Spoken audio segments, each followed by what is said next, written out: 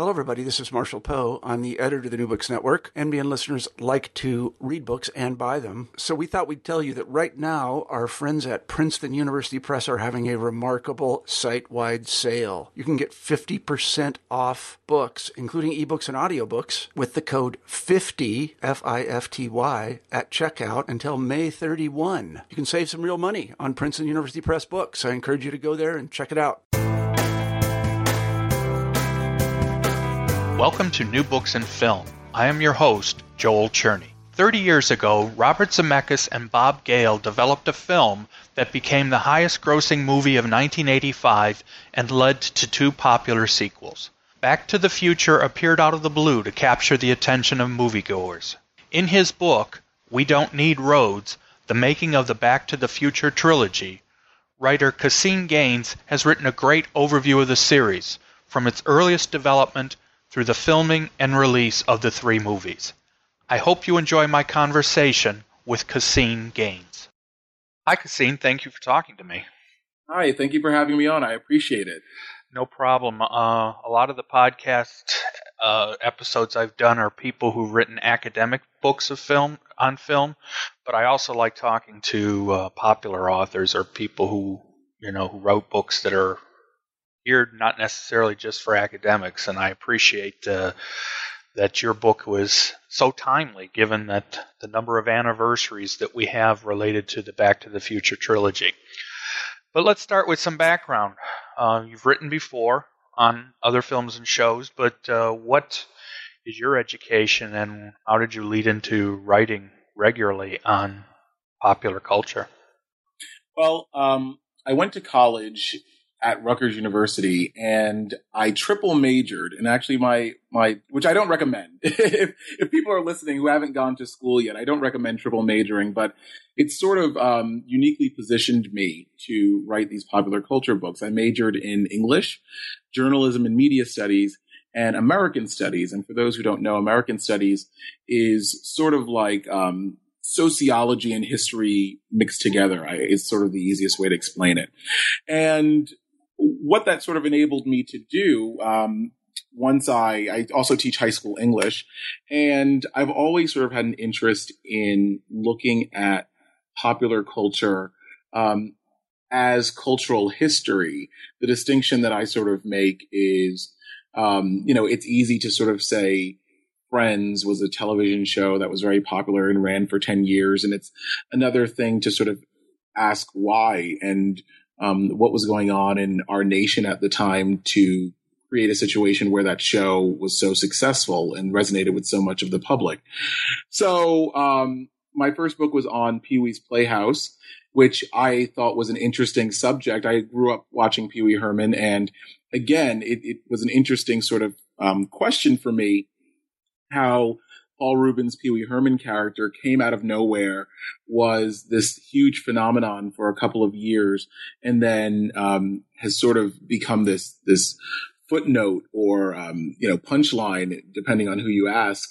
And then I wrote on the A Christmas Story film, and again, it was a similar sort of thing. That was a film that is really rooted in 1940s Americana, but resonates with so many people still to this day. And what is it about either the 1940s or about what's going on in the world today that makes us nostalgic for the 1940s?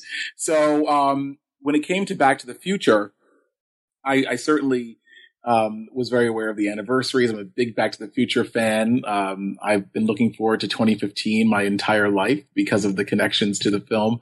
But Back to the Future is immensely popular around the world, and that was something that was interesting to me. And also, at the point in Robert Zemeckis, who was the director, and Bob Gale, who was his collaborator and producer and writer, at the point in their career, how did they make this film, or these three films that were so popular, so well done?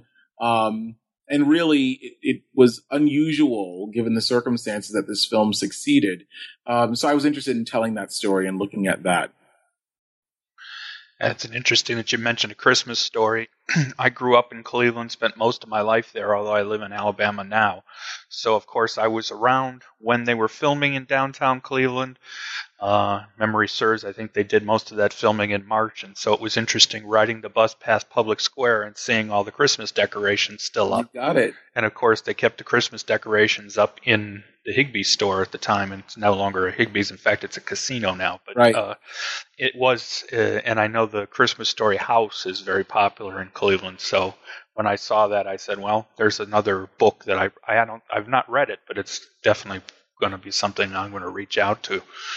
So what led you to this project? Was it your idea, or did somebody reach out to you and ask if you wanted to write about it? No, this project was my idea, and it was something that really came out of my own curiosity and interest in this story. Because Back to the Future is so popular and has been really consistently the last 30 years, a lot has been written on it. There's a lot of DVD and Blu-ray special features. A lot of the cast and crew are forthcoming with interviews. But the more I looked for information, the more it seemed like there were what I refer to as stock stories. There were certain, bite-sized stories that people had told over and over again, and they had sort of become a part of this Back to the Future mythos. And it always seemed to me that there was more going on beyond those stories. The best example that I can sort of give is I had known, like a lot of Back to the Future fans, that Eric Stoltz was originally cast as Marty McFly before Michael J. Fox was hired. And I know that he was a little bit too serious for the role, and that ultimately they let him go. But I did not know, and I was curious about what it was like for the other actors working with Eric Stoltz. How were the other actors and crew members affected when Eric Stoltz was let go? Did they feel like the film was going to be DOA because they had just fired their lead actor? Or were they excited about having Michael J. Fox on board? And none of those questions had been answered in any of the interviews that I had seen, conducted over the last 30 years. So questions like those led me to considering developing this into a full-length book project. Yeah, you seem to have a good relationship with many of the people related to the series when speaking of the people you talk to, and we'll talk about that in a minute, because you definitely received a lot of information, particularly related to that story and some of the other stories. But what's your experience with the films? In the introduction, you talk a little bit about it, and I think it was an interesting story about how you came to the Back to the Future films. So when did you first see them? I first saw the Back to the Future films when I was elementary school aged, and I was sent home from school sick. I remember it very, very vividly. Actually, I was sent home sick, and my parents both worked during the day. So I have an aunt who worked nights at the time, and she was responsible for picking me up. We went back to her house, and she had just purchased the Back to the Future trilogy, which actually came with a little VHS called The Secrets of the Back to the Future trilogy. That was a television special that was hosted by Kirk Cameron. And she says, I think you'll like this, and puts it on. And before the movie's even on, I remember studying the cardboard VHS sleeve, looking at the beautiful poster art done by Drew Struzan, and just being captivated by it. I never seen a DeLorean before. I recognized Michael J. Fox from TV, but didn't really know who he was. I mean, I was a young kid. I was probably 4 or 5. But I watched the first film. I watched the second one. I watched the third one. So actually I had a triple feature, was my first time watching it. And I could not wait to get to school the next day and tell everyone about Back to the Future. I actually remember quite a bit as a young kid seeing movies or TV shows, watching The Twilight Zone, and then going back and I had some friends of mine that were like into reading or whatever would like just share stories, just like paraphrase or summarize these books or TV shows that we saw. So I remember sort of holding court and going going through all of the beats of the Back to the Future trilogy during lunch. And then we played, Back to the Future. We had this play set in the yard and with a steering wheel, and we would pretend to get it up to 88, and then we would go, oh, we're back in the dinosaur time, and run around, and it was just a lot of fun. I was lucky enough to have actually seen I'm a little older than you, so I saw the first film in the theater. And I still remember going to see it not knowing what to expect because obviously as you illustrate quite well in the book, the making of it and the changes of release dates happen so often. Plus it came out in a part of the summer that even back then was less important for summer movies. You didn't tend to bring out summer movies that late into the summer and hope that you would get people enough interest. But yet I still remember going to see it without a real knowledge of what to expect. I know Spielberg's name, and by 85, Spielberg was already pretty well known. But then I remember walking out of the theater just totally shocked by what I had seen because it was just so different from a lot of the movies. It was fresh and there were so many good aspects. So I could see how it would have even affected you at your younger age. And as a kid, you don't know, you still don't totally know what is real and what is possible. So when I saw the DeLorean disappear, I'm sure I had a sense that time travel was not real, but I really believed they made that car disappear. When I saw hoverboards in Back to the Future Part 2, there wasn't a doubt in my mind that hoverboards were real. And you weren't the only one, as you point out in the book. Yes. And there are still lots of people today still hoping for hoverboards. I just saw an article today that Lexus perhaps has invented a hoverboard, but it's really, not to change gears too much, but I think one of the things that why those films connected so immediately is because so many of the effects are practical, as opposed to something like Jurassic World, which is very popular right now, but it's so much of it is CGI. Something like Spider-Man, so much of it is CGI. The Avengers, so much is CGI.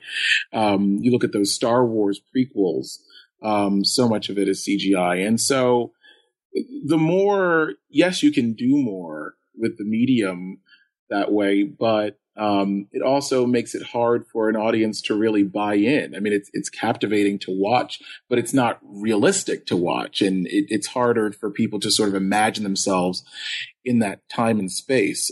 It's very easy to watch Back to the Future and imagine yourself in Marty McFly's shoes. Yeah, because it came out, as you point out, it came out just at the tail end of where before CGI started to really take over more and more often in films, and it was definitely on the same level as we saw with, say, the Indiana Jones movies and even the initial Star Wars movies, where you could tell a lot of the material effects were live or close to live, and in Back to the Future, so things like flames, you just feel like there's a real flames and things like that. So, right. And so that is not a big surprise that would be something that would be interesting, even though, as you also point out in the book, Bob Zemeckis wasn't overly happy with the first movie's effects in some cases because they rushed it so much to get it out. Yeah, no, I agree with you completely. I mean, that's one of the things, the more I spoke with people about Back to the Future and what transpired on set, and certainly with the release dates and all the things that you alluded to, the more impressive it is that film is coherent and fantastic. I mean, it's there are much worse films that had a much easier time getting made, and it's such a testament to the crew that they assembled and to Bob Zemeckis as a leader for really bringing that film to what materialized on screen. I think part of that may be because you had the two people, even though they were young as far as filmmaking was concerned, and specifically the two Bobs, as you refer to them, but particularly Bob Zemeckis, they were able to do what they wanted to do without a lot of hand-holding, or more importantly, without a huge amount of oversight by another group. So it was a much more of a single vision film and series than even back then was happening. And I think having Steven Spielberg behind you definitely helped them to be able to put together a film and film series that was so well thought out and constructed. Yes, and actually that's something, it's mentioned briefly in the book, but it's an important point that I think you're getting at. Sid Sheinberg, who was an executive at Universal, took a particular interest in Steven Spielberg, especially after E.T. But that's not true. Certainly before E.T. But he had a particular interest in Steven Spielberg and Spielberg's work, and so Sid Sheinberg was much more willing than probably any other studio executive with any other set of filmmakers to do things like agree to let Eric Stoltz go, even though it was going to cost the studio almost $4 million to do so. When I spoke with Sid Sheinberg for this book, and I asked him about this decision to, was it hard for you to agree to let them recast the part of Marty McFly? Sid Sheinberg's response was, well, what would you do if you had the most talented director that you had ever worked with, in terms of Steven Spielberg he was talking about, the most talented director that you had ever worked with coming in and saying, I don't think this film is going to be good unless we make a change. You make the change. I mean, I had the utmost confidence in Steven, and Steven had the utmost confidence in Bob Zemeckis. And so, again, when you talk about this perfect storm that made these films great, it just so happened to be a perfect team that was assembled that would enable Sid Sheinberg to say, yes, let's make the change. I interviewed a while back, the author of a book on Duel, Steven Spielberg's TV movie. And one of the things that came out in reading that book and talking to the author was the same concept where Spielberg in that case was able to show that he knew what he was doing, that he had a good vision, and that it took him a little bit of time to get the crew to go with him. But once they did, it was a group of people who seemed to know what they were doing, and it's one of the reasons why he was so successful even back then. So it's not a surprise that he took the same tack towards Bob Zemeckis and that crew, where he felt they know what they're doing, we're going to let them do it. Where was Spielberg's relationship with Zemeckis? When did he first work with him? Steven Spielberg met Bob Zemeckis as Steven Spielberg was working on Sugarland Express. He had a test screen. I don't know if it was a test screening or just went to go show the film and have a talk at University of California, USC, where Bob Zemeckis and Bob Gale met. And Robert Zemeckis went up to see Steven Spielberg after he saw the film and just said, I really enjoy it. I'd love to be a filmmaker. I'd love to be a director. Can I, chat with you sometime? And Steven Spielberg invited him to his office. So that was a relationship that had existed since the 70s. And Steven Spielberg was an executive producer on I Want to Hold Your Hand, which was a film that the Bobs did together. And then the follow-up film, Used Cars, which was out of Columbia, Steven Spielberg was also executive producer of that film.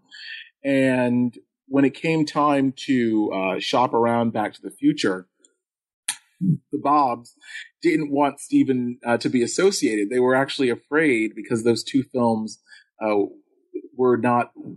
didn't have a high box office gross, weren't really a success. They were afraid that they would gain a reputation of just being allowed to burn studio money because they are friends with Steven Spielberg. And so Robert Zemeckis was able to get a job directing Romancing the Stone. It was a really horrible experience, actually. He was almost fired. Well, actually, he wasn't almost fired. They almost pulled the money from him. The studio, I believe that was Fox, the studio hated the test footage. They actually fired him from directing Cocoon, which he was supposed to direct. And then the film was a hit. Right. So that enabled him to do Back to the Future, and he decided to go back and work with Steven Spielberg, who was always interested in the project, and would have been involved had he not withdrawn himself under the Bob's request. It's the funny part about Romancing the Stone is, like you say, it was sort of, even going in, I don't think the studio had any real idea of what they were trying to do, and the film that comes out of it was another one of those runaway hits that I suspect nobody expected to happen, or at least it didn't seem like it was going to be the hit it became. So there's no question that Bob Zemeckis definitely helped himself in his cause with what he was able to do with Romancing the Stone. Of course, the good thing is Ron Howard did okay with Cocoon too, so Right. at least that film got a good send off as well, even if Bob Zemeckis wasn't involved. It's worth mentioning. Because I asked Bob Zemeckis about this, and I asked him about, if you had the ability to make Back to the Future before Romancing the Stone, do you think the film would have turned out as well as it did? And he really, he's a really reflective person, and acknowledged that Back to the Future was as good as it is because it was his fourth film, because he had learned things through trial and error on I Want to Hold Your Hand and Used Cars and Romancing the Stone. And that by the time he had done the first Back to the Future, and especially the sequels, because in between Back to the Future and the two sequels, he had done Who Framed Roger Rabbit, which, I'm sure anyone who graduates from doing Who Framed Roger Rabbit can direct any film. That's a beast of a movie. He said he really felt like he had a handle on filmmaking. He was still sort of learning as he was going on those first couple of films. And so it's not so much that I think Bob Zemeckis would even say, things worked out the way they were supposed to in terms of the timeline. Well, given some of the other issues that he ran into as far as the film was made, I think the fact that he did have Steven Spielberg knew he could not only was a good filmmaker, but they could also depend on Steven Spielberg to help them when their problems did appear. And of course, as we know, not just the first film, but that there were problems and other issues related to casting and some of the other problems that you mention in the book.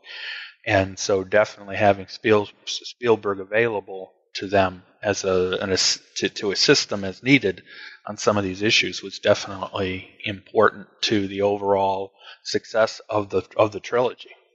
Absolutely. He's an invaluable asset. And so one of the things I wanted to ask you about before we talk about some specific examples from the book, how did you put together the book itself? Obviously, you talk about it in the introduction of how you were able to talk to so many people, and you had access to archives. But was there a specific way that you followed, a specific form that you followed to try to see who can I get in touch with? Were you able to find one person who helped you with other people? Or how did the overall research process go for you? It was really all of the above, actually. As I mentioned in the book, I learned very early on in working on my first book that every single person involved in production has a story to tell. And, I didn't speak to anyone in craft services, but I'm certain that if I spoke to someone in craft services, they would have interesting stories to tell from the set too. So the first, for this particular book, I reached out to a gentleman named Stephen Clark first. And Stephen Clark is the executive director at backtothefuture.com. And I interviewed him and just sort of got an overview. Frankly, I wanted to make sure that I understood the arc, sort of the narrative arc of the creation of these films in the same way that he did. And I guess what I mean more clearly is, as much as I love these films and own several home video iterations of them, I don't go to DeLorean car shows. I don't do cosplay or anything like that. So, someone who is much more connected into the fan culture and the culture of these films, I wanted to make sure that in my initial research, I had sort of gotten it right in broad strokes. And that was a good conversation with Stephen. And Stephen said, well, I'm a great resource, but you really have to speak with Bob Gale. And I said, I'd love to speak with Bob Gale. But I've looked online. I don't really have a way of getting a hold of him. And Stephen was helpful in brokering an introduction for the two of us. And then after that, Bob Gale was an incredible resource. I mean, I hope people who read the book appreciate sort of some of the smaller details, signs that were outside of the Amblin offices, or what the layout of the editing room was like, or something like that. And a lot of those small details sort of come from Bob Gale's, either his records or his recollections. And he is he was a fantastic resource for this book. And through while I was corresponding with Bob Gale and with Stephen Clark, I reached out to several of the other actors. Some of them said, absolutely, I'd love to speak with you. Some of them said, I'll speak to you if someone else speaks to you. And so I sort of followed those threads. And I didn't want to do it too much because I didn't want to take advantage of the opportunity. But every once in a while, I would really need to or want to speak to someone. And I would have to ask, Bob or Stephen to broker an introduction for me. And they were, by and large, willing to do that. So I was able to speak with most everyone I wanted to for this book, which is really sort of astonishing considering so many of them are busy people. I don't know if most everyone notices this, or realizes this, but the crew that worked on Back to the Future, by and large, they all still work. I mean, these were amazing visual effects, special effects, stunt people. There's almost no one associated with this film who is just, sitting back and collecting royalty checks. They're all working still. So they were busy, and a lot of people made time for me, and the book is better for it, and I'm appreciative for it. Yeah. The good thing is that it helped you in this particular case. Even though it's 30 years ago, as you point out, most of the people, especially the major players, are still around and, as you say, working. So getting a hold of them. I guess the person who most impressed me as far as who you were able to talk to had to have been Christopher Lloyd. I don't know, but I get the impression he's not somebody that does a lot of interviews. Maybe I'm wrong about that, but I just felt like, given how important he was to the series as a character, and also as an older actor when you consider the general young age of so many of the people on the set, that being able to talk to him definitely had to have helped the process quite a bit.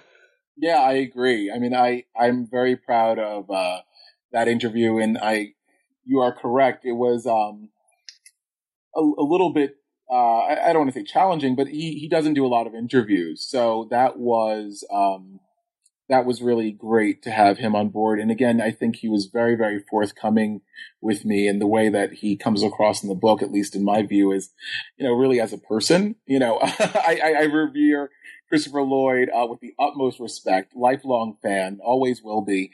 And, I just think that he had a very human reaction to what it was like when they let go of Eric Stoltz, what it was like working on the sequels, his own nerves and trepidations and anxieties about playing Doc Brown in different iterations.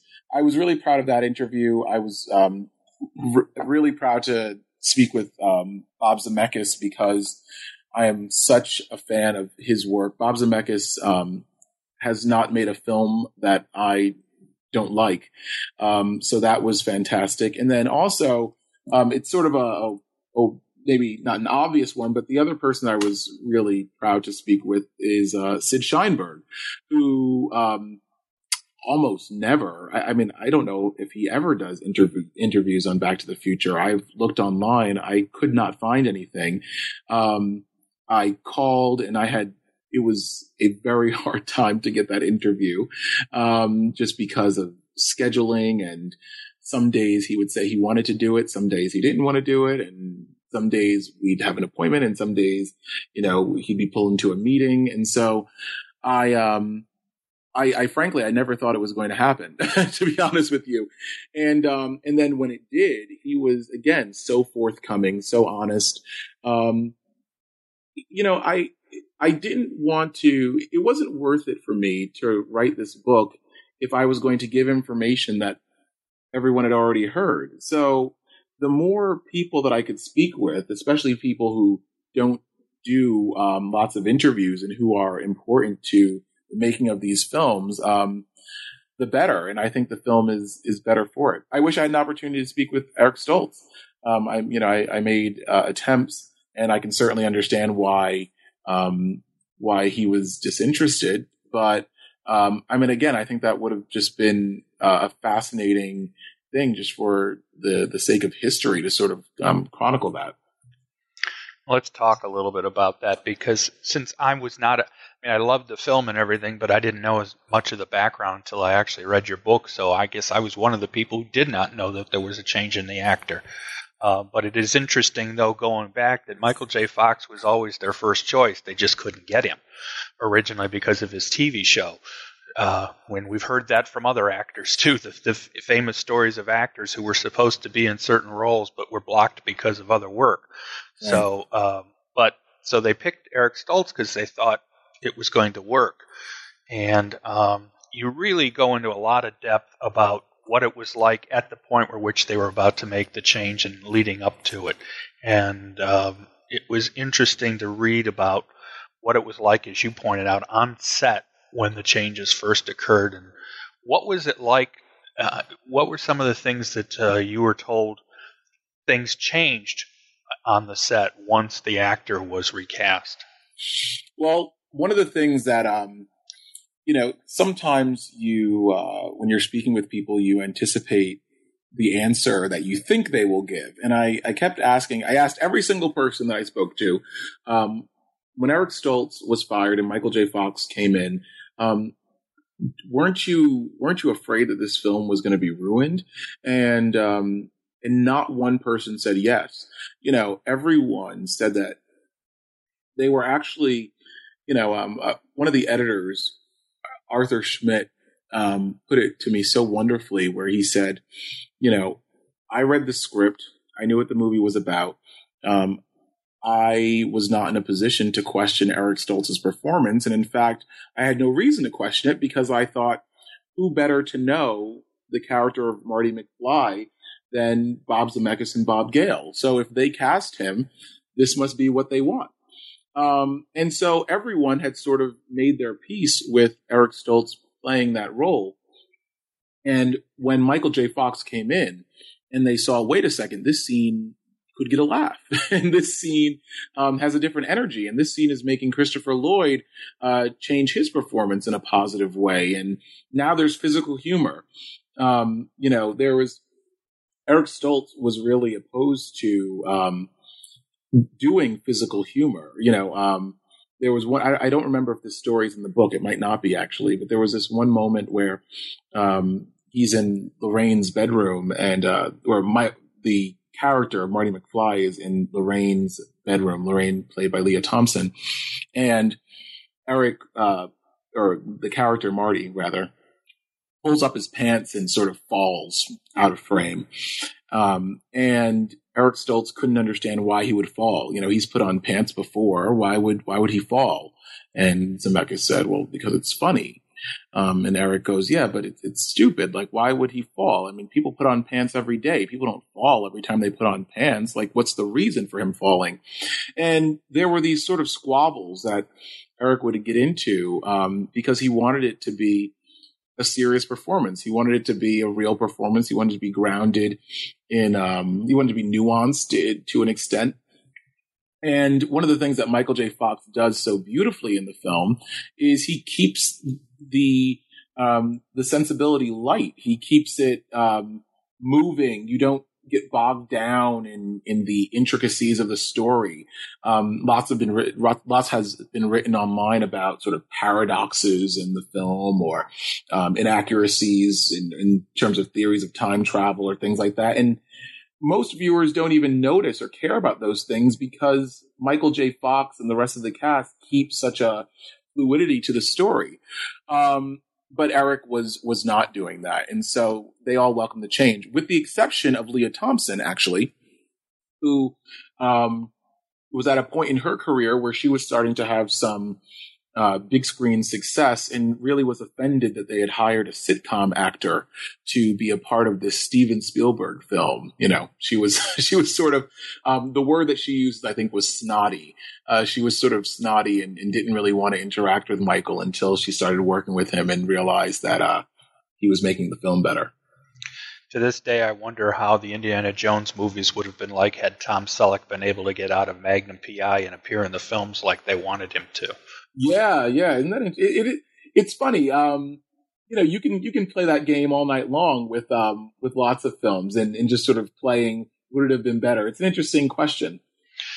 Of course, one of the things you pointed out as part of the of your discussion of the changeover is that Bob Zemeckis, and I assume other people, claim that there's no footage at all in the film that included any scenes that would have included Eric Stoltz. Is that what they're saying? That is what they are saying. Because you didn't really want to come out and say you believe that completely. But personally, I mean, I didn't put this in the book because I don't think that it's not provable, or at least it's not provable for me. And I don't know if it's provable really for anyone, but the editors are absolutely positive that there is no footage from Eric Stoltz in the film. The Bob Gale was less certain. Bob Gale said that he is pretty sure that there is no footage of Eric Stoltz. I would imagine that legally they would have, legally, I'm sure the answer is no. There is no footage of Eric Stoltz. But several of the actors and camera crew said that they really only shot what they needed to. And that there are 2 points in the film that I believe are Eric Stoltz. And it's just, my opinion based on my interviews and just my freeze frame. And also based on the production materials too, in terms of, what scenes were shot when in the timeline. But at one point, Marty punches Biff in Lou's Cafe in the first film. And that's the 1955 cafe. And you can see very clearly that the eye line of Tom Wilson, who plays Biff, is much higher than it would be if it were Michael J. Fox, who is much shorter than Eric Stoltz.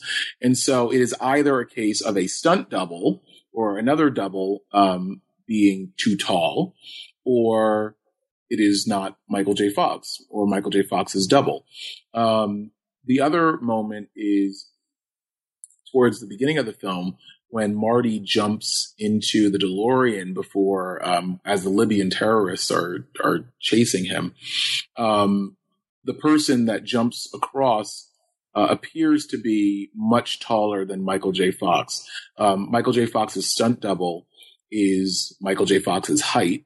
And so, because you cannot see the face of the actor in that moment, I've been told by people that is Eric Stoltz. And it certainly appears to, like I said, at a minimum, not be Michael J. Fox and not be Michael J. Fox's regular stunt double.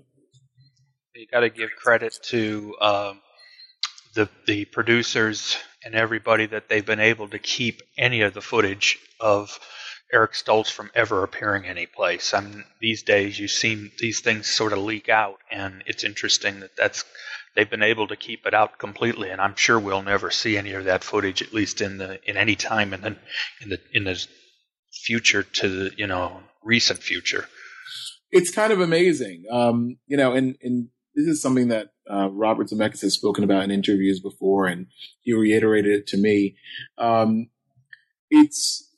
it's one of those things where Robert Zemeckis feels completely responsible for Eric Stoltz being cast. The analogy that I'll give is it would be like if you cast Meryl Streep in Sister Act. Meryl Streep is a fantastic actress, but I don't know if she would be the best person to play that part in Sister Act, for example. I mean, maybe, but maybe not. Or Melissa McCarthy's part in Bridesmaids or something like that. It's not, Eric Stoltz's performance in Back to the Future is not a referendum on him as an actor overall. However, Zemeckis and his producers are aware that it's almost impossible to tell the story of Eric Stoltz without the takeaway for the general public being that Eric Stoltz was so bad he needed to be fired, and thus making it a referendum about him as an actor. And so they don't want to do that, especially to someone who's still working. So that's probably why that footage will never see the light of day in a large portion. Of course, Thomas F. Wilson, from some of the stories you told, was definitely happy to see Eric Stoltz go because of his method acting, and particularly as it relates to shoving and hitting Thomas F. Wilson's character. Yes, that's kind of a crazy story, but Eric Stoltz is a very serious actor, and I don't say that facetiously. He's a serious actor. He's a studied actor, studied with Stella Adler, who's a revered acting coach, and he subscribes to the method, so he wanted to be called Marty on set. The only people who didn't call him Marty were some of the crew members that called him Rocky, which is his character in Mask, the film that he had shot right before Back to the Future. He took his job very seriously, and that included the day where in the Hill Valley High cafeteria, Eric Stoltz had to shove Biff, Tom Wilson's character, and ended up really making an enemy of Tom Wilson and bruising him pretty badly. So let's start to look at part 2 now. But of course, once again, we have a casting for several movies that ended up overall very well. Back to the Future, the trilogy definitely had its issues that could have derailed the movie in many ways. What was the whole controversy with Crispin Glover's character and his either unwillingness or inability to come back for the sequels? The main issue with Crispin Glover is that Crispin was a very polarizing figure on the set of the first film. The actors, by and large, loved him. The crew, by and large, were annoyed by him. And, Bob Gale said to me, he is able to divorce Crispin, the person, versus, Crispin as he appears on screen. He thinks that Crispin does a great job in Back to the Future, and still, despite sort of the a strained personal relationship that the two have, still really enjoys watching Crispin. But, Crispin was a headache. And so when it was time to do the sequels, you sort of had a situation where the filmmakers were not all that eager to work with Crispin again. And Crispin was not all that eager to sign back on. And so, I guess the simple way of telling the story is the two sides sort of played chicken with each other, where Crispin knew that that George McFly in some capacity would be essential to the story. And so Crispin kept asking for more money at the same time that Bob Gale kept writing the character more and more out of the script. And so it finally reached a point where George McFly as a character was in so little of the script, and Crispin was asking for so much money that the deal was not going to go through. And they ended up replacing Crispin Glover with a character actor named Jeffrey Weissman. And Jeffrey Weissman was really mistreated on set. Certainly, his feeling is that he was mistreated on set, and I think Leah Thompson certainly corroborates that she wasn't really happy to have him there. And there were things like people would refer to him as Crispin on set, and Leo would refer to him as the actor who's playing Crispin, as opposed to the actor who's playing George McFly. Ultimately, a lawsuit resulted because of this casting. I forgot to mention an important component of this story, which is in order to make the audience believe that Jeffrey Weissman either was Crispin Glover or at least have the visual be the same, they put Jeffrey in Crispin Glover's facial appliances, so his latex makeup from the first film, his old age makeup, so that he actually resembled Crispin Glover. And Crispin ultimately sued for that they misappropriated his likeness. You actually have a pretty good detail of that whole story, including Weissman's own contribution to that problem, and people can read about it in the book. But it's clear that the whole thing did not go well, and it's a testament once again that they were able to put together a movie, a well-made movie, even with that kind of situation going on in the background. Of course, as you say, a lot of that has to do with, okay, all we have to do is write the script so that George isn't that important, and that helps us a great deal as well. Yeah, no, absolutely. And that's, one of the things with the sequels too is that they, the Bobs really wrote themselves into a corner. The ending of, a lot of people believe that the Back to the Future trilogy was always conceived to be a trilogy. It wasn't. The ending of the first film ends on a cliffhanger, but it was supposed to be sort of tongue-in-cheek. Marty spends so much of the film trying to fix up a problem with his parents, and then in the second film, or then the end of the first film, he has to fix a problem with his children. So it's sort of a play on this generational problem. But it painted them into a situation where they were locked. They could not start the story in good faith. 10 years later, 5 years later, they really had to pick up at that moment. That's what they believed audiences wanted to see. And so George McFly would have had to have played a part. And the character of Jennifer, who's played by Claudia Wells in the first film, and she was unable to appear in the sequels because of a personal issue with her mother, they had to recast that part. Elizabeth Shue filled in, and it was a necessary thing because of the confines of the ending of the first one. Mm-hmm.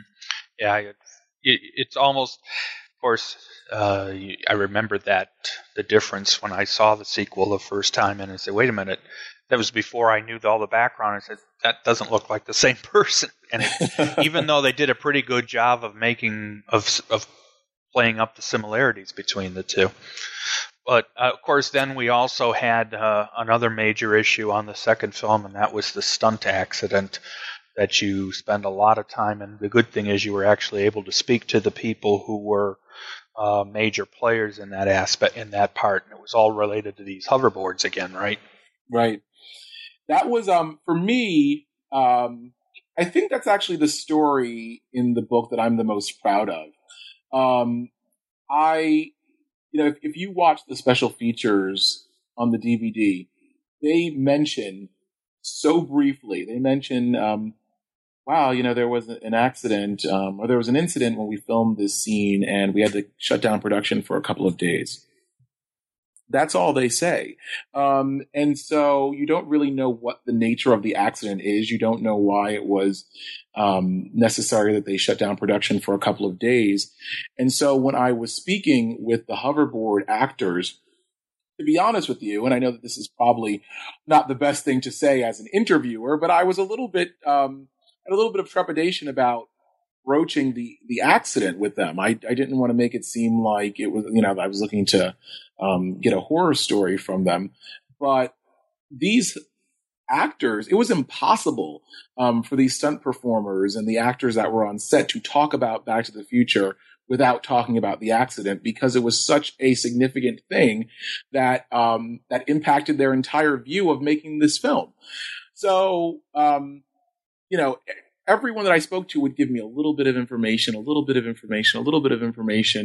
and then they all said, well, you really have to speak to, that's really Cheryl's story. Cheryl Wheeler is the name of the stunt woman who was dropped from 30 feet in the air and really almost died on the Hill Valley set. And everyone kept saying, well, it's really Cheryl's story to tell. I don't want to get into it too much. It's Cheryl's story. It's Cheryl's story. And so when I called Cheryl, I said, listen, I really, I want to talk about Back to the Future. And obviously I want to talk about the accident. But feel free to go into as much detail or as you want, or gloss over, if it's painful for you. And she said, no, please. It's a situation that changed my life. I'm happy to talk about it. And we had, I say this affectionately, but it almost could barely be described as a conversation because I was so enthralled in the way that she told this story.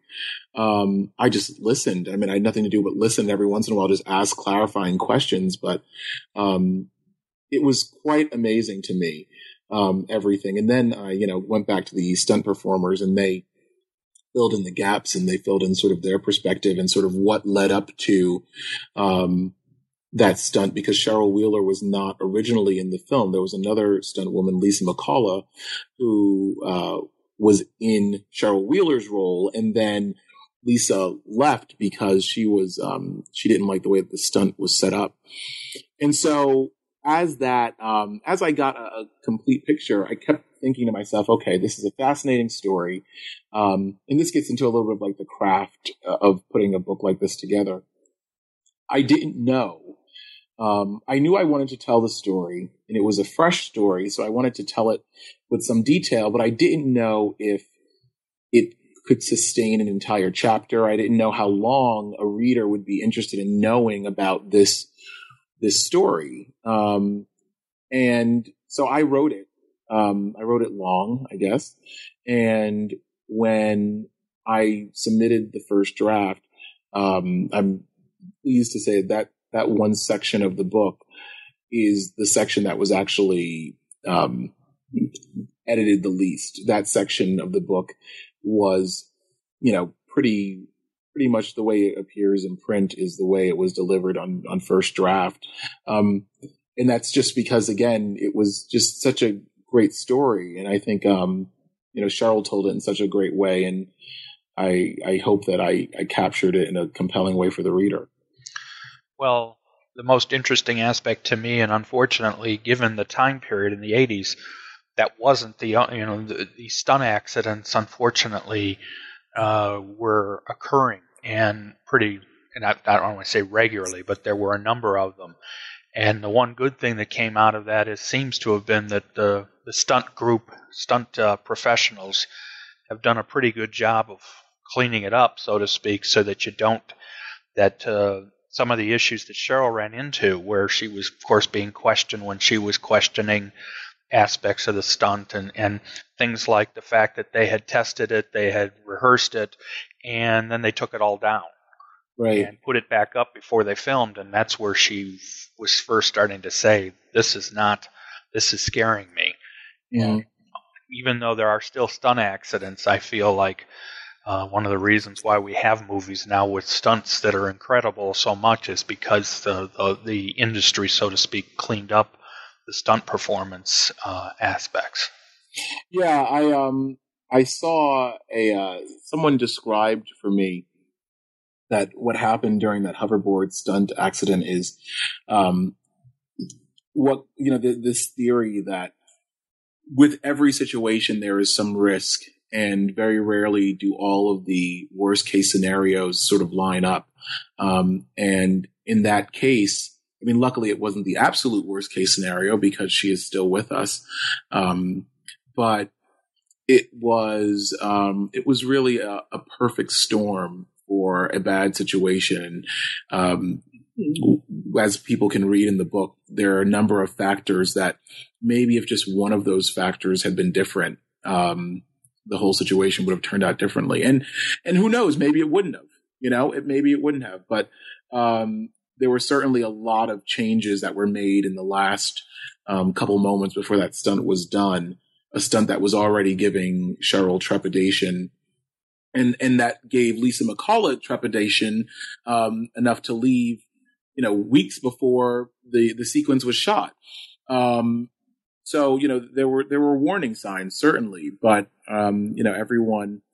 people had a lot of confidence, and the people that put that stunt together were seasoned veterans and trusted, blindly by a lot of people. So then we come to the third film, which, of course, at the time was somewhat unusual in that even though it wasn't filmed, quote-unquote, simultaneously with the second one, as we do see that happening sometimes now with some series films, but was filmed right after the second one was finished. It literally there was no real break between the two, if I've got that right. Right, it was about 2 weeks. And yet, from reading the book, it seems like it was a reasonably quiet shoot, that the third film had the least amount of issues as far as the kind of problems we've talked about with the first two. And yet you would think that the concern would be, well, geez, we've been with this movie now for a long time, especially with 2 and 3. How do you feel the third film was able to be successfully filmed without some of the issues that plagued the other films? Well, I'm just as surprised as you. When I spoke with people and everyone said that part 3 was really a vacation, I think part of it is because they were away from Los Angeles. They went out to Sonoma or Sonora. I get them confused. I think Sonora, California, and they were out in gold country. It was quiet. So I think that's one aspect. Number 2 is Michael J. Fox. For a lot of the first film and most of the shoot of the second film, he was doing Family Ties, but Family Ties had come to its conclusion by sometime during the part 2 shoot. And so Michael was not running back and forth. I think also there were a lot of nerves about revisiting this Back to the Future material, but during the shoot for part 3, Back to the Future 2 was already in the can. And so they sort of felt like it was like riding a bicycle.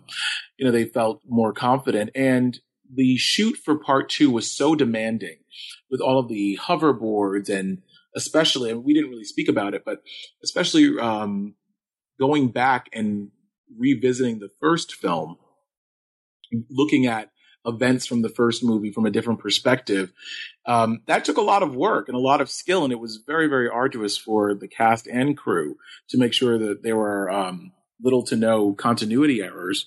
So it was a stressful shoot. That shoot. And so it was kind of a real resort like attitude. They had sort of Olympic games that they played during lunch, and rode horses, and they had a really good time. It was a nice almost victory lap for everyone working on those movies. A nice way to almost celebrate their work while they were still doing the work. I wonder how much of the reasonably quiet atmosphere for the third one also was because the second one hadn't been released yet. They didn't have to worry about, okay, what are we going to do? Because obviously, as you point out in the book, the second movie had its detractors, particularly those who didn't like the fact that there was no ending to it.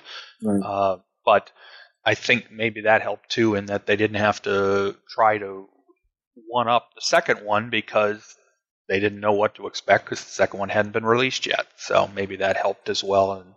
And you're right. I think part of it is in comparison, particularly to the second one, it's a much quieter, with fewer effects or stunt things that made such a big deal. You didn't have to try to pretend what the past looked like because you knew. Right. You didn't have to make up a brand new future like you did with 2015. that we know now. And isn't it funny that a film, I always think that Back to the Future is Marty's film. Back to the Future 2, I think about as being like Biff's film, and Back to the Future 3 being Doc Brown's film. And I think it's so funny that, the film centered around the wild-eyed, scientist is the quietest film of the three. It's sort of incongruous to what you would think, but yeah, somehow there's a beautiful calm to that movie. What do you think, as we're starting to wind down, why is the series so popular? I mean, with all of your discussing with various people who are involved in your own viewing, is there something in particular that you feel makes the series to be so popular even today, where it's something that, now we're at the 30th anniversary, but people still love the films? I think it's a couple of things. First of all, I think Back to the Future is one of the best ideas for a film. It's so simple, but it's so creative to take a teenager and have him go back in time and see his parents as teenagers and accidentally interfere with their meeting and have to fix them back up. Otherwise, it will threaten his own existence. I mean, it's just a smart concept. And, even with Eric Stoltz, or even if any of these things that ended up going right on the film hadn't, I would bet that it would still be a film that we would be talking about because of just the creativity of the concept. I also think that it was sort of perfect, the time period. It came out in 1985. It takes place in 1985, but we are always nostalgic for the 1950s. It's a reason why every generation still loves the film Grease, and everyone will. There's something about that time period that's sort of magical for people. And so it worked out right for Marty to go back 30 years into the 1950s. And so much of that film is a period piece. And even if you watch the film today, a child watching it today would see it as a period piece of the 80s. And it embraces its 80s-ness, in a lot of ways. If you have slang in a film, or if you have product placement in a film, it dates it in a negative way. But because it's a film about time travel, Back to the Future will never feel old in that regard. And I think the third reason is just the time travel concept in and of itself. People are always fascinated with time travel. This idea that every event in your life leads to another event. And, if people had the opportunity to go back in time and give a piece of advice to their past selves, or change something about their lives, I'm sure most people would do that. Even if they knew there would be consequences. Potentially, I'm sure most people would do it. And so I think Back to the Future, capitalizes on that curiosity and does it in such a fun way. I think part of that related to that is the fact that I don't feel like the filmmakers, they certainly they treated the audience as intelligent. Yeah. They would understand that even though it was a comedy, and obviously that means sometimes you just do things for comedic effect, they were careful. So you see the changes of what happened. Something as simple as the name of the mall changing between when Marty goes back and when he comes back because of the one pine being knocked down. And of course the obvious things about the changes in his parents. But that's the kind of thing where you feel like the filmmakers decided, well, we want to show our audience that we've paid attention to all these things, that the details are important. And I think looking back and watching the film and seeing those things adds to its overall quality. No, I agree with you. And, again, I know I already made this point, but I keep bringing it up because I remain in awe of this myself. These were filmmakers, Bob Zemeckis, Bob Gale, Neil Canton, Frank Marshall, Kathy Kennedy, the people that were on set every day, because Steven Spielberg wasn't on set every day. He was an executive producer, but these were filmmakers that made a film that frankly was better than they were at that point in their careers. I mean, I don't know if that's the right way to phrase it, but you know, you look at Romancing the Stone and you look at Back to the Future, and there is a world of difference between those two films. You look at Used Cars and you look at Back to the Future, and it's hard to believe that the same filmmakers made those films. You know, they all came together and showed up every day trying to make their best work. And they really did. And, you know, I think a testament to that, I saw the trailer for Robert Zemeckis' new film, The Walk. And at least in the teaser trailer, it starts with the text from Robert Zemeckis, director of Back to the Future, Forrest Gump, Castaway. And I don't know of any other director or any other director, especially director with a career as storied and successful as Robert Zemeckis, still celebrating a film that came out 30 years ago in the trailer for a new work. It's just a testament to how good that film is, that Back to the Future leads. When you think about, you know, when they're trying to sell a film to an audience, they want you to think of Back to the Future as Robert Zemeckis' crown achievement. Well, and you're right that the rest of the people that were involved were pretty good filmmakers too. I mean, I've heard of this Kathleen Kennedy before. I heard she's got some new film coming out in December. Yeah, I can't remember what it's called. No, it's something to do with stars, but I'm not sure. Battle Beyond the Star Wars or something. Anyway, so what are you working on? Do you have anything else in the pipe coming forward, or are you just going to be waiting for your next project to come along? I have a project that I'm working on, but that's all I can say. I understand. I will say that the project that I'm working on is it's less of a look at a particular film and more a look at a filmmaker and his career and the impact of that career on the industry and the world. So it's more biography than sort of look at a property. I have to also ask you, do your students look at you in awe since you teach high school English, or do they think to yourself, we've got a published author for our teachers, or does that not really hit them? I think it hits some of them. I just got a wonderful email from one of the book just came out yesterday. We're speaking on the 24th. Right.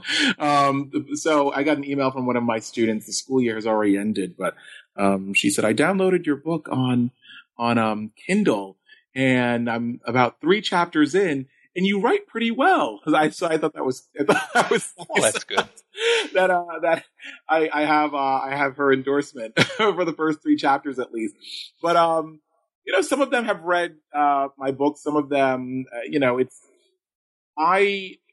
for me, especially being a teacher of English, I talk about my books in class from the position of really craft and structure, and the importance of outlining, the importance of revising. It's funny because I think sometimes people look at books based on movies or books about, making of books, and they go like, oh, well, that's a book about Back to the Future, and that's, it's not like a real book or something like that. And,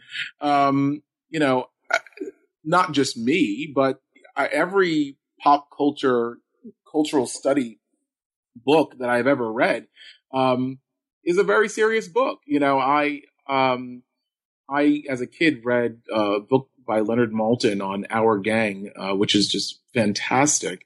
And when I spoke with Leonard Maltin for this book, I told him, quite literally reading that book changed my life. I mean, that's not an exaggeration. I read a book by Mark Scott Zachary, The Twilight Zone Companion, and he read this book and wrote a nice comment that we put in the front of it. But the point that I'm making is that those are serious books, and they take a serious look at these fun things. And so I talk about how it doesn't matter what you're writing about. It doesn't matter if it's a personal thing. It doesn't matter if it's a poem. It doesn't matter if it's silly. The idea is that you always have to take your work seriously. And if you take your work seriously, other people will as well. You know, the stupidest comedy film is done with a lot of seriousness behind the scenes. And so, write what you want to write, but always have integrity in your work.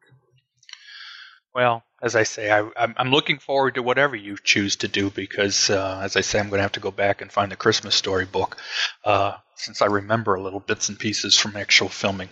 But thanks for talking to me. We obviously could have gone even longer, but I really appreciate the amount of detail. And you definitely wrote a fun book, but also a very informative book. And I hope fans of the series and reach out and read it because it's definitely worth the time. And I hope that maybe someday I'll talk to you again about some future project. Thank you. I hope to speak to you in the future. We'll end this with "to be continued." There we go. Thanks a lot. Thank you. Thanks, Cassine, for speaking with me. I hope that fans of the trilogy find your book to be a great companion to the series. This is Joel Cherney, and I will be back soon with more New Books in Film.